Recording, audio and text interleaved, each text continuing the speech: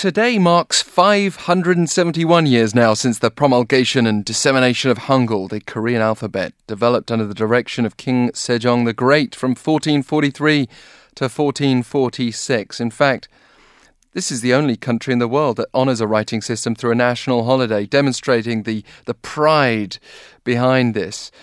And in celebration, we'll be actually hearing from our experience at the Hangeul Museum later. Before we do, let's hear more from Dr. Young-ki Kim-Renaud from the Department of East Asian Languages and Literature at the George Washington University. Thank you very much for speaking with us.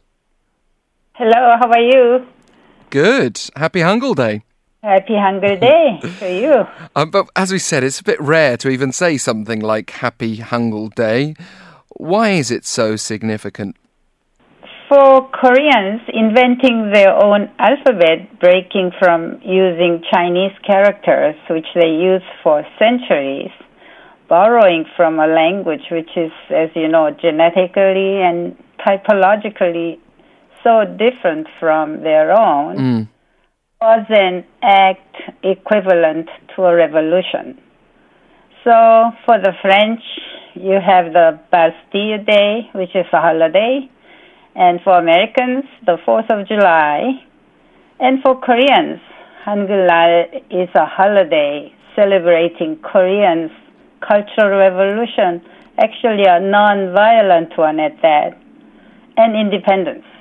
The pen being so mighty, another example of that then through Hangeul Day, and a great description. Thank you for that. Thank you. What would you say, though, in terms of the creation and Hangeul, in terms of that side of it? This is described often as a scientific writing system that's accessible for all, for the lower classes who might have struggled ever to get into reading and writing in the Chinese system. What the creation of Hangeul meant is that Koreans, for the first time, could write as they spoke, and very easily, too. Before, only the elites could read and write, and even there, after much, much effort. So for a deeply democratically minded king, being able to express in writing one's own language was a human rights issue, as it affected Korean people in their public transactions with the government officials and their private social interactions. What is the philosophy behind the characters, though? There's like a story there, isn't there, with each one? Yeah, Korean is not like Chinese, so we call it the alphabet, not characters, right?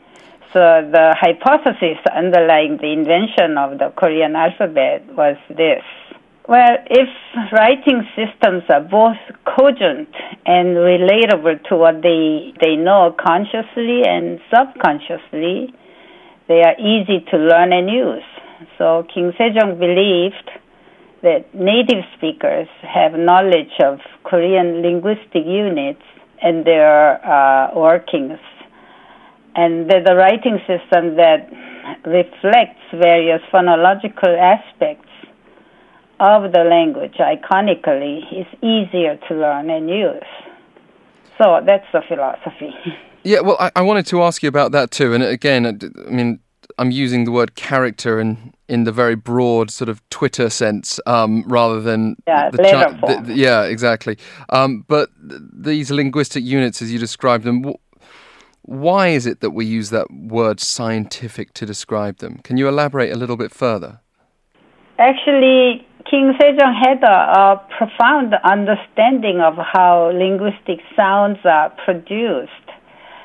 So Hangeul is a phonemically based alphabet, and the king understood that the same phoneme would be pronounced differently depending on the environment in which they occur. Furthermore, he realized groups of sounds sharing certain characteristics behave in the same way. So these related sounds shared actually formal resemblances.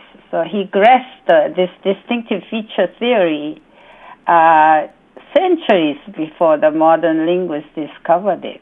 Well, what about the design of the... Yeah, that's exactly what I've just said. Not only did King Sejong understand the workings of the sound system, he designed the letters in a way that iconically reflects the ways they are articulated.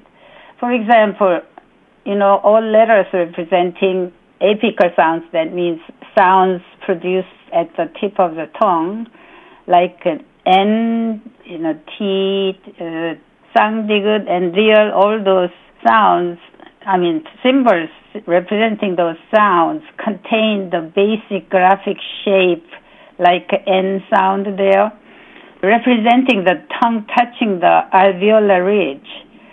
So he first chose the sound requiring the least effort in pronouncing. It's called unmarked in contemporary linguistic jargon as the basic letter form, and created phonologically stronger letters by adding strokes. So that means representing sounds requiring extra efforts or marked sounds by more complex letter shapes. So this was consonants. In forming vowel letters, he chose to create them by using various combinations of three basic forms, like a vertical line or horizontal line, and a dot representing actually vertical line human between heaven, which is a dot like a sun, and earth, which is horizontal line.